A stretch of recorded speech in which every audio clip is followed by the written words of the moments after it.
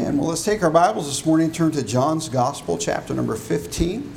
John's Gospel, chapter number 15. We'll begin here in verse number 9, read down through the 17th verse. And so we're not going to try to cover all of this chapter and text. I think that most of us are familiar enough with this passage and this time in Jesus' life. If not, just be mindful that the bulk of the Gospel of John covers essentially the last week of Jesus' life on this earth and his ministry. And several chapters are dedicated really to this final night of his life before the crucifixion. And so that's where we are here in this text. In John 15, they have left the upper room. They've had the Last Supper. They've celebrated Passover. Jesus has washed their feet. He's given them instruction, and that instruction now is continuing as they make their way from the upper room into the Garden of Gethsemane. He's going to spend all of chapter 15 teaching them about abiding in himself and abiding in the Father.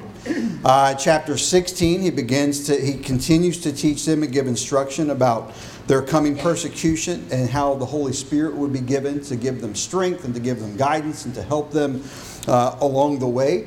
Chapter 17, he goes into prayer. And it is there that he begins to really let us know the pressure that he's been feeling. He's feeling the weight of what's coming. As he prays, the pressure so powerful that he begins to sweat blood. And you know, a lot of times we go through things in life that we see coming and we've never been through them before, and we look ahead and we kind of anticipate and think in our mind, what's this going to be like? And for us, most of the time, whenever you go through something like that, and I realize there are exceptions, but for the most part, you go through those things and they end up not being necessarily as bad as what you anticipated. I don't think that you could make that argument in the life of Jesus here. I think, number one, is God, there was no mystery to him. He knew what it was going to be. But from a human standpoint, there's no way in my mind that I can think that he could have that he could have looked at what he had to go through and thought this was less than I anticipated, but that it was worse. And that the burden was there. But he feels the weight. He feels the weight for the whole weeks leading in. And as it gets closer, it just mounts. And so the mindset of the disciples here is somewhat of confusion. It's not that he hasn't been telling them that he's going to be crucified and that he's going to be resurrected. But they clearly have a hard time connecting the dots and coming to a full understanding until the events begin to unfold before them. And so their mindset is somewhat confused. Lord, you have the power to make this not happen, essentially. You have the ability to avoid all of this, to undo all of this. And clearly they would, in their love for him, long for that to be the case. But he's all about doing God's will for what his life has been purposed for. He's about fulfilling the Scripture. And so in Jesus' heart, he understands clearly and fully what's taking place. And he, in fact, is orchestrating the events of everything that's going on as God and making sure that every I is dotted and every T of the prophecy is crossed as these events are unfolded. And as the moment draws near, the weight begins to mount. You could say tonight or this morning that what Jesus was experiencing here would be the darkest moments of his existence pre-crucifixion. And with that thought, think about the words that he says to them. In verse number 9, after he's already told them, I'm the vine, you're the branches, I'm the husbandman. This is how you're going to subsist. This is how you're going to exist and be powerful influences for the gospel by allowing the Spirit of God to work through you. And he continues to describe that in verse 9 when he says, as the Father hath loved me, so have I loved you. Continue ye in my love. If ye keep my commandments, ye shall abide in my love, even as I have kept my Father's commandments and abide in his love. These things have I spoken unto you, that my joy might remain in you, and that your joy might be full. This is my commandment, that ye love one another as I have loved you. Greater love hath no man than this, that a man lay down his life for his friends. Ye are my friends, if ye do whatsoever I command you. Henceforth I call you not servants, for the servant knoweth not what his Lord doeth. But I have called you friends, for all things that I have heard of my Father I have made known unto you. Ye have not chosen me, but I have chosen you, and ordained you that ye should go and bring forth fruit, and that your fruit should remain, that whatsoever ye shall ask the Father in my name, he may give it you. These things I command you, that ye love one another. And I want to speak this morning on the thought, understanding joy. Let's pray. Father, as we come before you this morning, again, we ask that you would open our mind's eye to this text, to these principles. I pray that you would help us to be mindful, to evaluate ourselves, Lord, to allow you to work in our lives. May we be a joyful people, the joy, and have the joy that you intend for us to have. In Jesus' name and amen. You know, as we look here, I think the one thing that's true is that the last thing that I would expect for Jesus to be focused on going into his arrest, going into his trials and his scourging, going into the platting of the crown of thorns upon his head, going into a crucifixion, is joy. Whenever you think about the things that we have to endure in life and the things that we go through in life, the last thing that we associate with suffering is joy. But what Jesus is emphasizing to them in the midst or on the eve of his, or the night of his suffering, is be joyful. As he looks to them and says, you're going to be persecuted, he says, be joyful. As he says, you're going to suffer, he says, be joyful. As he looks at them and realizes that that people that should love them are going to betray them, he says, be joyful. And then he tells them how to be joyful. And he says to them where his joy comes from. If ye abide in me, and my words abide in you, ye shall ask what you will, and it shall be done unto you. In verse 7 and verse 9, and as the Father hath loved me, so have I loved you. Continue ye in my love. If you keep my commandments, ye shall abide in my love. And even as I have kept my Father's commandments and abide in his love. I am abiding not in my suffering. I'm abiding not in what I'm going to face. My abidance is in the love that my Father has for me and the love that I have for my Father. And I've given you this. In verse 11, these things have I spoken unto you, that my joy, in other words, Jesus says, the love that my Father has for me and the love that I have for my Father surpasses my suffering, and it fills my heart with joy. Hebrews chapter 12 and verse 2 tell us that for the joy that was set before him, he endured the cross, despising the shame. He for the joy, for us, for the fulfillment of the Father's will, for relationship with the Father and with his children, he is in the midst of suffering, not focused on the pain and the anguish, but focused on the love and what's going to be born of it. And he says, I'm giving you this, I'm telling you this, that your joy might be full. The word full here means literally to fill to the brim, as if to heap over. You ever fill a cup and you accidentally fill it too much and it doesn't actually spill, but the liquid is above the rim.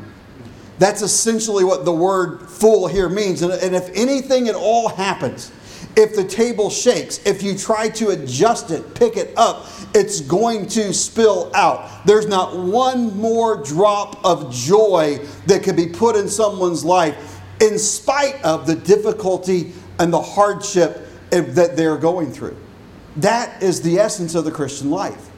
That is what the world can never understand about a mature Christian's existence and life. How could you be dying and suffering with disease and yet be singing praise to God? How could you be in the midst of your betrayal of others as you hurt? How could you lift up and glorify God and still have joy? How could you, in the midst of adversity and tragedy and uncertainty, still, it's not that you don't feel the effects of those things, but those things never surpass the joy that God has put in your heart. Those are the things that should be the hallmark of Christian living. Tom Wallace, when he was pastoring in Kentucky, tells the story or in Maryland, of his favorite event of something that happened that demonstrated this point while he was pastoring the church there. And he tells about a man who came in, a man by the name of Charles Gabriel. And he was coming in and he was looking around and he was trying to figure out where he could fit in. And it was his first service and the auditorium was packed. And he came in and he made his way up all the way to the second row. It was where he could find a seat, and he absorbed every word. And when the invitation was given and when salvation was explained, he leapt out of his seat. And he came and he stood right down in the front. He didn't care who was watching. He didn't care if anybody else moved. He just came and he stood there and he stood up straight. He didn't try to hide from anybody. And there was dealt with there, the altar worker, and salvation was explained. And he says, yes, that's exactly what I need to do. And he gave his heart to Christ. And they talked to him about baptism. And they took him right back to the baptistry room. And as they got ready and the auditorium prepared and he got down into the water and he was baptized down, and then he was raised to walk in that newness of life. As he came up out of the water, before his head even clearly emerged, he began to clap his hands and said, "Hot dog, hot dog, hot dog." He didn't understand about hallelujah, praise God, or praise the Lord. He just knew that he was joyful and excited about what God had done in his life. That his sins were forgiven. That he was a new creature in Christ. He was loving what God had done to him. In Ellicott's commentary, speaking on this passage, he describes and says about joy that the joy thought of is that which Christ himself possessed in the consciousness of his love towards the Father and his Father's love towards him. The brightness of that joy lit up the darkest hours of his own human life. And as he wills that it should be light up theirs. He's saying to his disciples, the joy of the love of my Father that's lightening up my life in this dark hour, it's my will that that same love, that same joy would light up yours. In the consciousness of their love to God and of God's love to them, that there would be in them as a part of their true life, joy which no sorrow could ever overcome. That's what should mark the Christian life. Every Christian should know what it is to experience that. So, Pastor, that's hard. I understand. It is not something natural. It is something that's supernatural. Amen. It comes from walking in the Spirit. It comes in being dead to self. It comes to keeping our eyes focused on God's great love for us with an eternal perspective and not a temporal one. Listen, we all go through things here that are difficult, but they will not last for long in light of eternity. And when we come into the presence of our God, it will be a wonderful experience as all of those things are wiped away. A.W. Tozer, as he preached and taught about this thought when was talking about other people that he knew that were supernaturally joyful in a way that didn't make sense to most men. He told about George Mueller, who would not preach. He refused to preach until his heart was happy in the grace of God. He told about Jan Rybak, who would not write while his feelings were low, but would retire to a quiet place and wait on God until he felt the spirit of inspiration. It's a well-known fact that the Moravians convinced John Wesley of the reality of their saving and of the Savior Jesus Christ and what true Christian living was all about, and so moved him that it helped bring him to a true state of conversion in Jesus Christ. Listen, the Christian owes it to the world, Tozer said, to be filled with joy, supernaturally.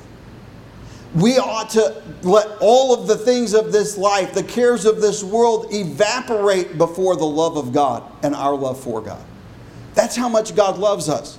That's how much we should love Him. Mr.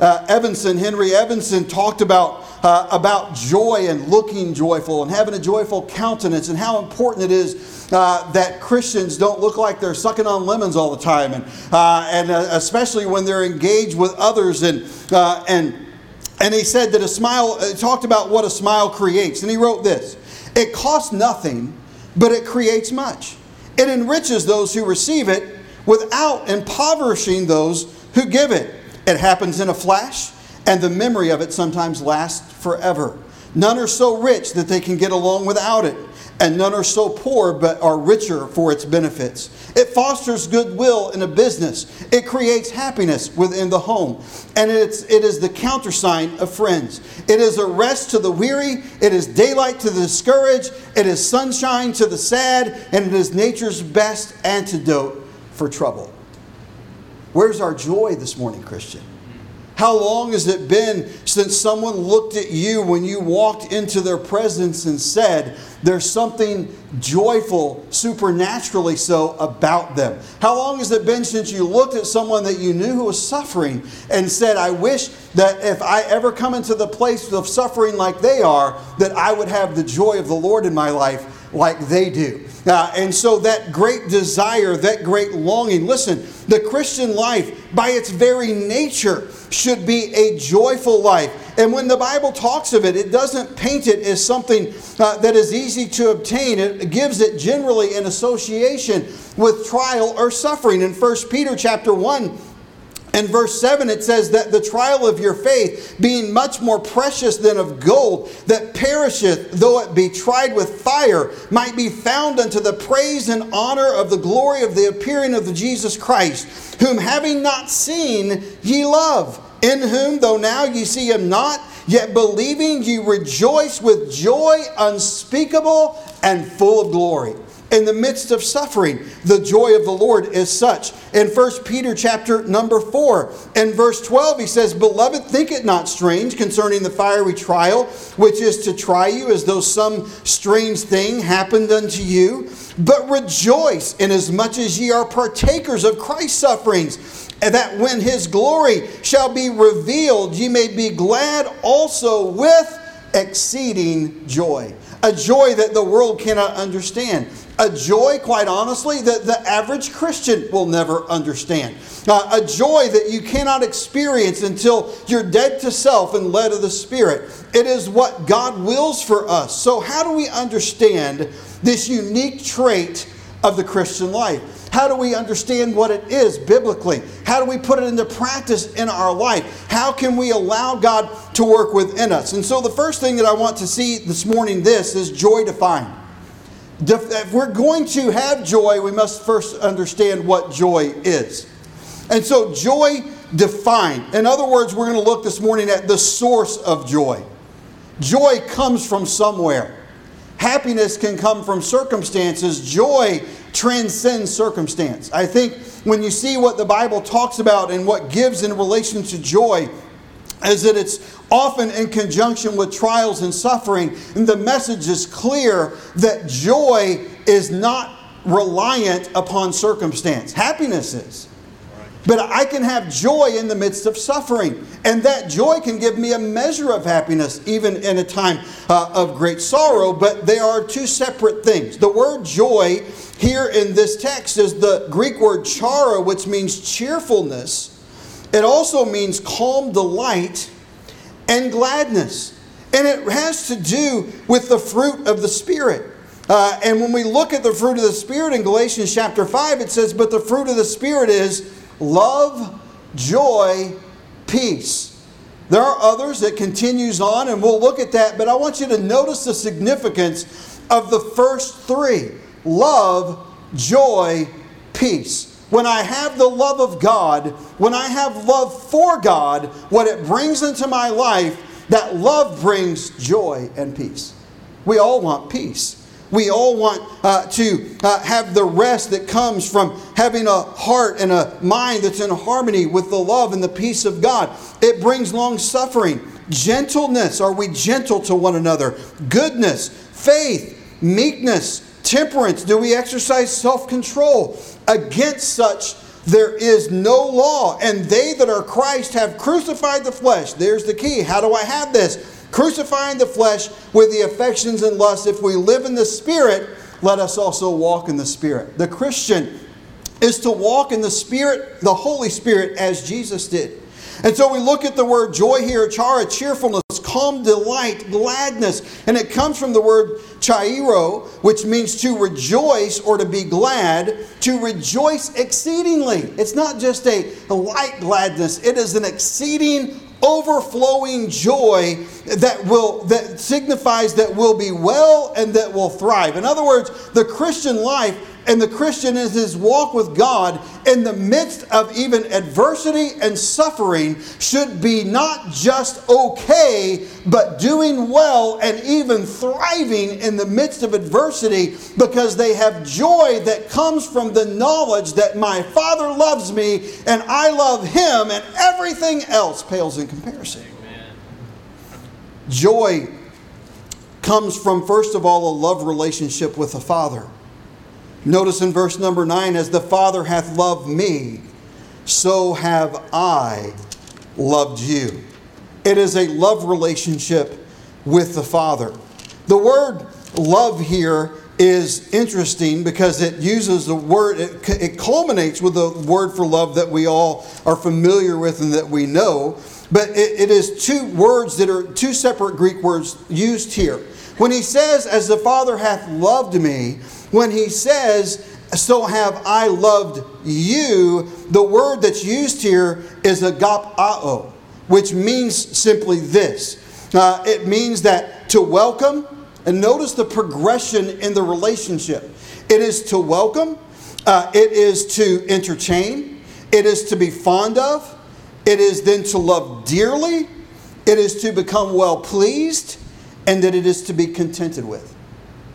When you have relationships that are built and that are growing, you become, as you meet someone, as you're introduced to someone, you're welcoming, you're entertaining, you have some interaction and some fellowship, and then you grow over time fond of them, and then you come to love them dearly, and then you're pleased with them to the point that you are content with them.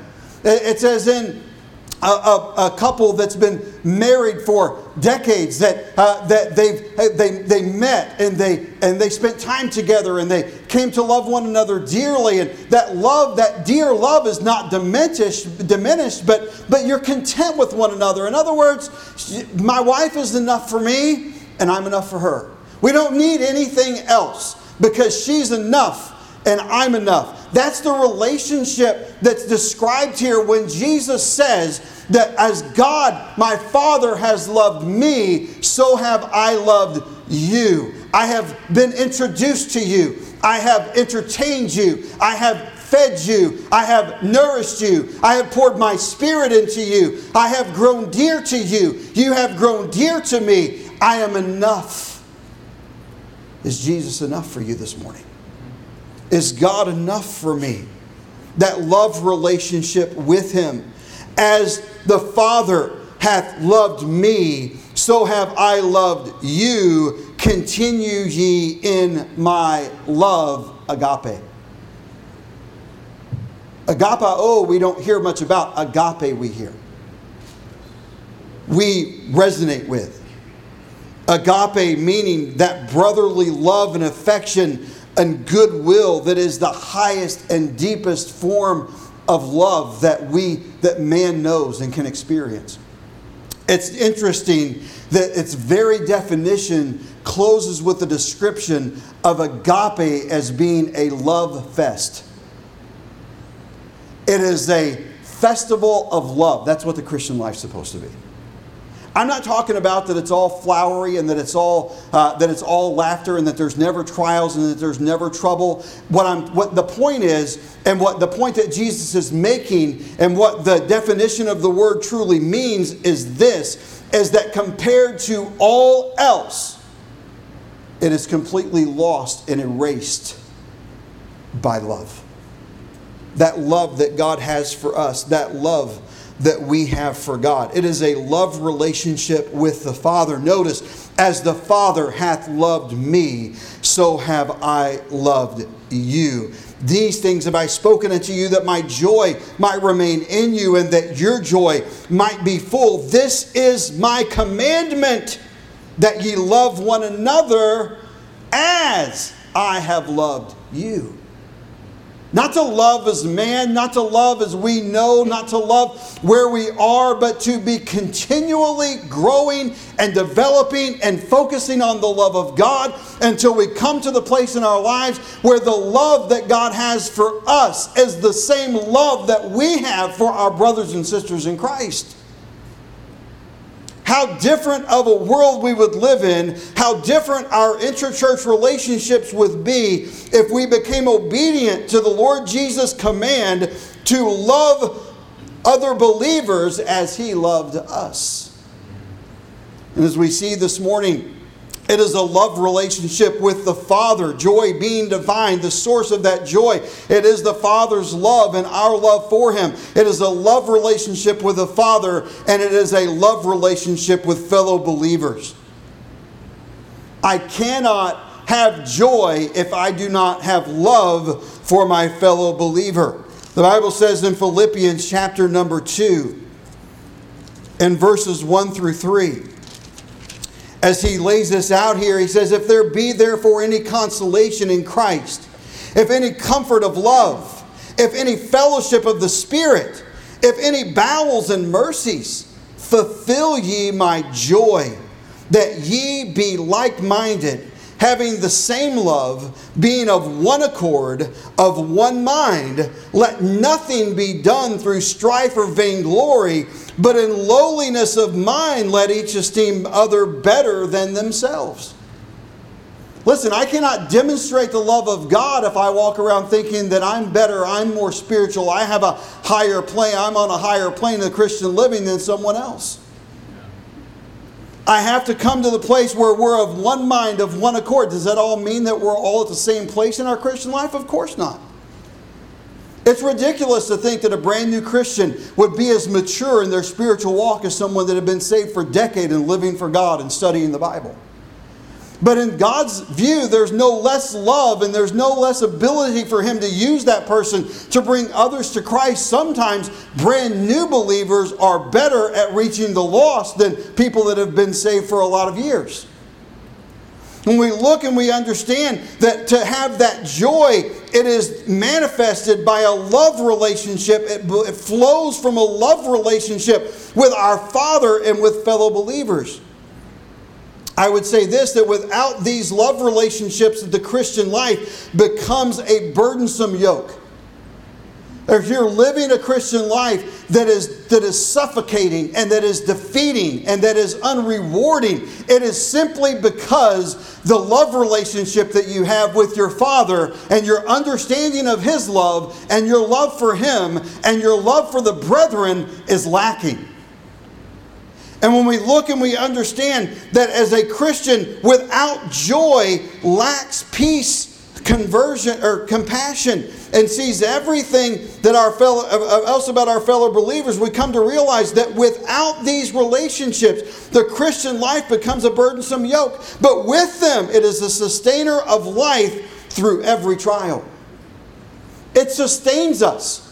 Our brothers and sisters in Christ sustain us through our trials, through our burdens, through our heartache, and as we live for God. And so joy, to find the source of that joy, is a relationship with the Father, with the Savior, and with fellow believers. What's your relationship with God like this morning? Oh, Pastor, it's great. Well, good. What's your relationship with your fellow believers like this morning? Oh, well, that needs some work. If it does, it's because the other relationship needs some work too.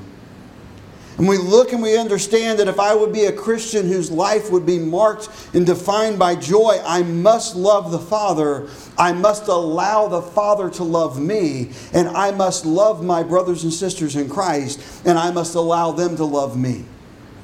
Secondly, this morning we see joy demonstrated, or the service of joy.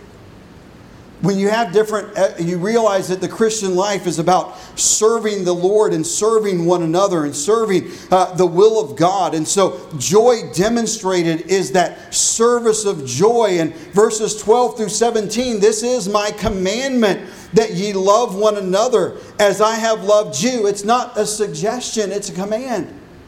I command you to love one another as I love you.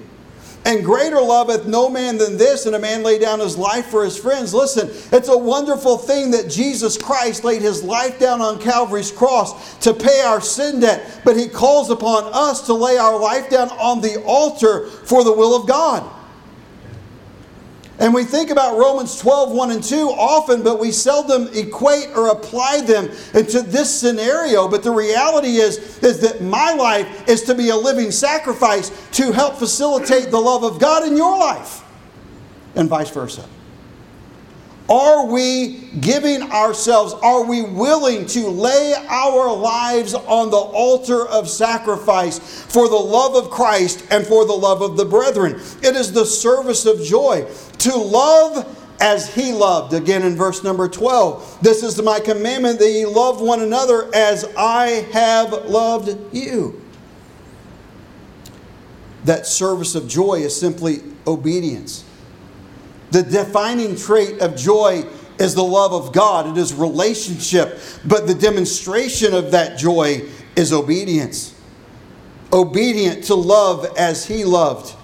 In Philemon, in verse number 7, we see that in that little short book of the New Testament, in which Paul is writing as he introduces the letter to this man that he's speaking to. He says, "For we have great joy and consolation in thy love, because the bowels of the saints are refreshed by thee," brother. Who have you refreshed? Who have you been a blessing to? Who have you been loving as He loved? How did He love, Pastor? Well, we could spend weeks literally on how the Lord loved us. I want to emphasize just 3 aspects of Christ's love toward us that we should demonstrate to one another. Number 1, this morning I would say that Jesus loved us unselfishly. He was not selfish in His love for us. In fact, of all the miracles that the Scripture records for us, the only one that He ever performed that was for His own benefit was the Transfiguration. Every other miracle was for the benefit of others. Everything that Jesus gave Himself to and devoted Himself to was unselfish. There were times when He was tired and He kept working, ministering.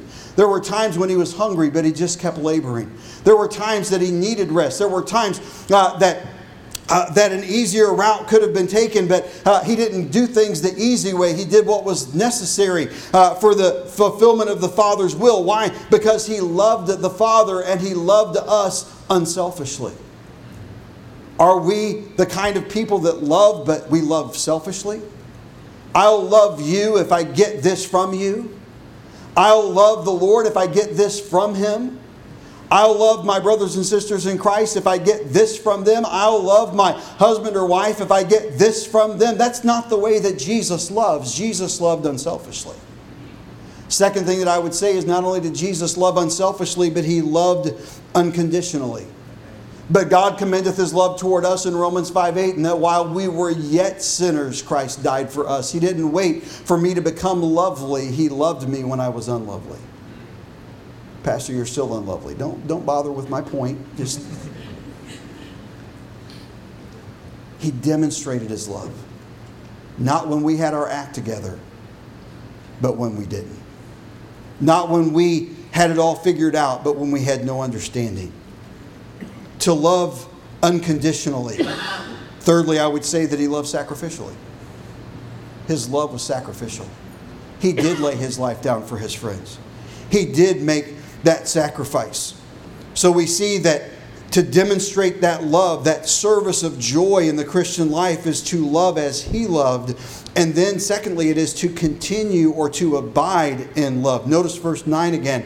As the Father hath loved me, so have I loved you. Continue ye in my love. Verse 10, if ye keep my commandments, ye shall abide in my love, even as I have kept my Father's commandments and abide in His love. In verse 13, greater love hath no man than this, than that a man lay down his life for his friends. Continue, abide in that love. to be continuing in that love. Listen, it's not to come in one day and have the joy of the Lord, and to come in the next, then to be all moody and all difficult to get along with. That's not abiding. It is the aim of the Christian life that we abide, or that we continue in His love. Oh, Pastor, I had a bad day. Everybody has a bad day. Get God's forgiveness. Get your brother and sisters in Christ's forgiveness, and then get back on the joyful ground and move forward for God. Just keep getting up and keep moving forward, but abide or continue in that love. Listen, if you feel unloved, it's not because God loves you less. It's because you've lost sight of the fact of how much He loves you. He loves us. Love as He loved. We see that we must be continuing in that love. In 1 John chapter 1 in verse number 4, he speaks of this in 1 John 1:4 when he says, "And these things write we unto you, that your joy may be full." He says, I'm giving you all this, church, so your life can be filled with joy. He's not promising a lack of trial. He's not promising a lack of tribulation. He's not promising a lack of turmoil. He's promising, though, in the midst of it all, a life of joy. In 1 John chapter 4, in verse number 12, no man hath seen God at any time. If we love one another, God dwelleth in us, and His love is perfected in us. What is the best way for a brother or sister in Christ, especially a new believer, to experience the love of God? For a brother or sister in Christ to love them as God is loving them. When I love you the way God loves me, even if you don't know who Christ is, you'll be drawn to Him. As we look and we understand, Pastor, that's hard, and I understand. It is a supernatural thing. It is not something that we can do in our flesh. It's an old devotional that draws attention to point out the two shortest verses in the Bible. And you're thinking, you know what they are. What in the world does that have to do with this? And as our attentions are often directed to these two shortest verses, they note that Jesus wept is the shorter of the two in English. The other, however, only has 2 words in Greek. Jesus wept is 3 words in Greek and 2 in English. And 1 Thessalonians 5:16 is 2 words in Greek but 3 in English, and it's rejoice evermore. However, one surely can see the lovely connection between the 2 verses. That we as God's people, as Christians that have joy that flows from the sympathy and the grace of our Savior, realize that because Jesus wept, we can rejoice evermore. Because we have lived in Him and experienced His love and loved Him, we understand that if I have the right relationship with my Father and I have the right relationship with the brethren, then I can have the joy of the Savior. How do I experience that, Pastor? It's simple. Establish the relationship and then be obedient to the command. It's not suggested that I love the brethren, but Pastor, you don't understand how hard it is to love so-and-so. I have a pretty good idea. And let's face it, not everybody is easy for us to love. For some people, I'm not easy to love. For some people are just easy to love. Some people are harder to love. Some people do everything they can to make you not love them. Some people are resistant. Some people have no understanding of the concept. Some people are just strange and weird and quirky, and they're just hard to be around and hard to tolerate their presence. But that doesn't matter, because he says if you understand the love of God, then the love of God is in you and must be bestowed upon them. It's not if it's easy for you to love that person and the one that you don't like very much, just leave them aside and God will send somebody else to love them. That's not what he says here. He says, love them as He loved you. Do you think everyone is easy for Jesus to love? He loved Judas. I would imagine that was pretty difficult. And we look and we understand the reality of the Christian life is that I must establish relationships and then I must be obedient. And then comes our flesh. Joy deflected. The spoiling of joy. So, Pastor, why end on this? Because every Sunday when we come in and we look at each other, do we see joy or do we see Christians whose joy has been spoiled? What spoils joy? Now, I'm not saying that everybody's got to walk around with some cheesy grin on their face all the time. That's not my point this morning. But I am saying when you engage with somebody, there ought to be some joy there. I mean, if you're walking down the hallway and your heart's trained on thoughts and you're thinking about things you got to get done and you're consecrate, that's not what I'm talking about. I'm talking about when you come into someone's presence and you engage in conversation with them, is there something about you that says, I love my Father and my Father loves me and I love you the way that He loved me? Is there something that emanates from you that says the love of Christ is within me? Or do all they experience is some grumpy old sour Christian that's miserable in their Christian walk? When we look and we understand that joy is deflected or is spoiled by disobedience. It's really not that complicated. I am either obedient to His command to love as I am loved, or I am disobedient to His command to love as I am loved. And if I'm obedient, I'll have love and joy and peace and meekness and temperance and all of the fruit of the Spirit. And if I don't, then I'll have misery and anguish of soul. I'll have no peace of mind. I'll have no joy in my life. It is simply put a failure to abide in the love of God. If I have no joy this morning, say, Pastor, I want to have joy. I want to walk with God and I don't. What's my problem? I understand what I need to do, but what is it that's stealing joy from me? It is a failure to abide in the love of God. You've simply lost sight of how much God loves you. You've simply lost sight of how much He sacrifices for us, how much He provides for us, how much He is involved in our life, how much He longs to be with us. The second thing is that it's a failure to abide in our love of our fellow believers. That failure to abide in the love of God, and then the failure to abide in our love of our fellow believers. A Christian without joy lacks peace, lacks compassion, sees everyone else's faults but their own, has a critical spirit, and lives a miserable life of a Pharisee without joy and without love. But the Christian who is obedient to the command radiates joy. It's a joy that cannot be contained. Charles Spurgeon, in teaching his students and getting them ready for ministry, was emphasizing to his class the importance of making his facial expression and countenance and eye contact harmonize with the message. And he said to them, when you speak of heaven, let your face light up. Let your eyes be irradiated with a heavenly gleam. Let your face shine a reflected glory of God. And when you speak of hell, well, then your regular face will do. Don't be that kind of a Christian. That all it takes to preach a message about the misery of hell is for them to see your normal countenance. We look and we see that God wants to be at home in our heart.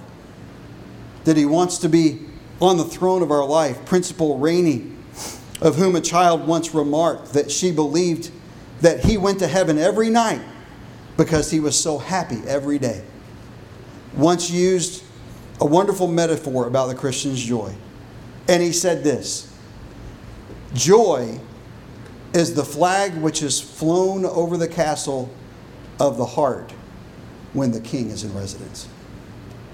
The bottom line here this morning is this: if the love of God and the person of the Holy Spirit and Jesus Christ are on the throne of my heart, and I am yielded and surrendered to Him, and I am dead to self, then the flag of joy will fly over my castle.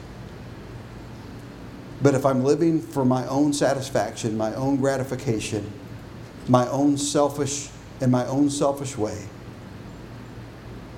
then the flag of misery will fly over my life. The beauty of this morning is simple. It is either that I'm going to live my life for myself and be miserable, or I'm going to live it for Jesus and I'm going to have joy. Say, Pastor, that doesn't make sense. If you got to go and do all the things that make you happy. We're not talking about happiness. We're talking about joy.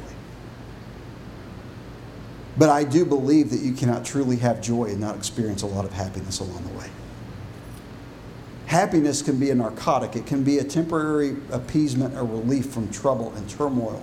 Or joy can be a permanent solution to all that ails me and steals the life out of me spiritually. Joy identifies me with God's love. And joy gives me the ability to love others even when it's not easy. Even when I'm diseased. Even when I'm attacked. Even when I'm living and have my eyes distracted. Focus on the Savior. When we live in obedience to Him and His love, we'll have joy, God will be pleased, and lives will be drawn to Christ.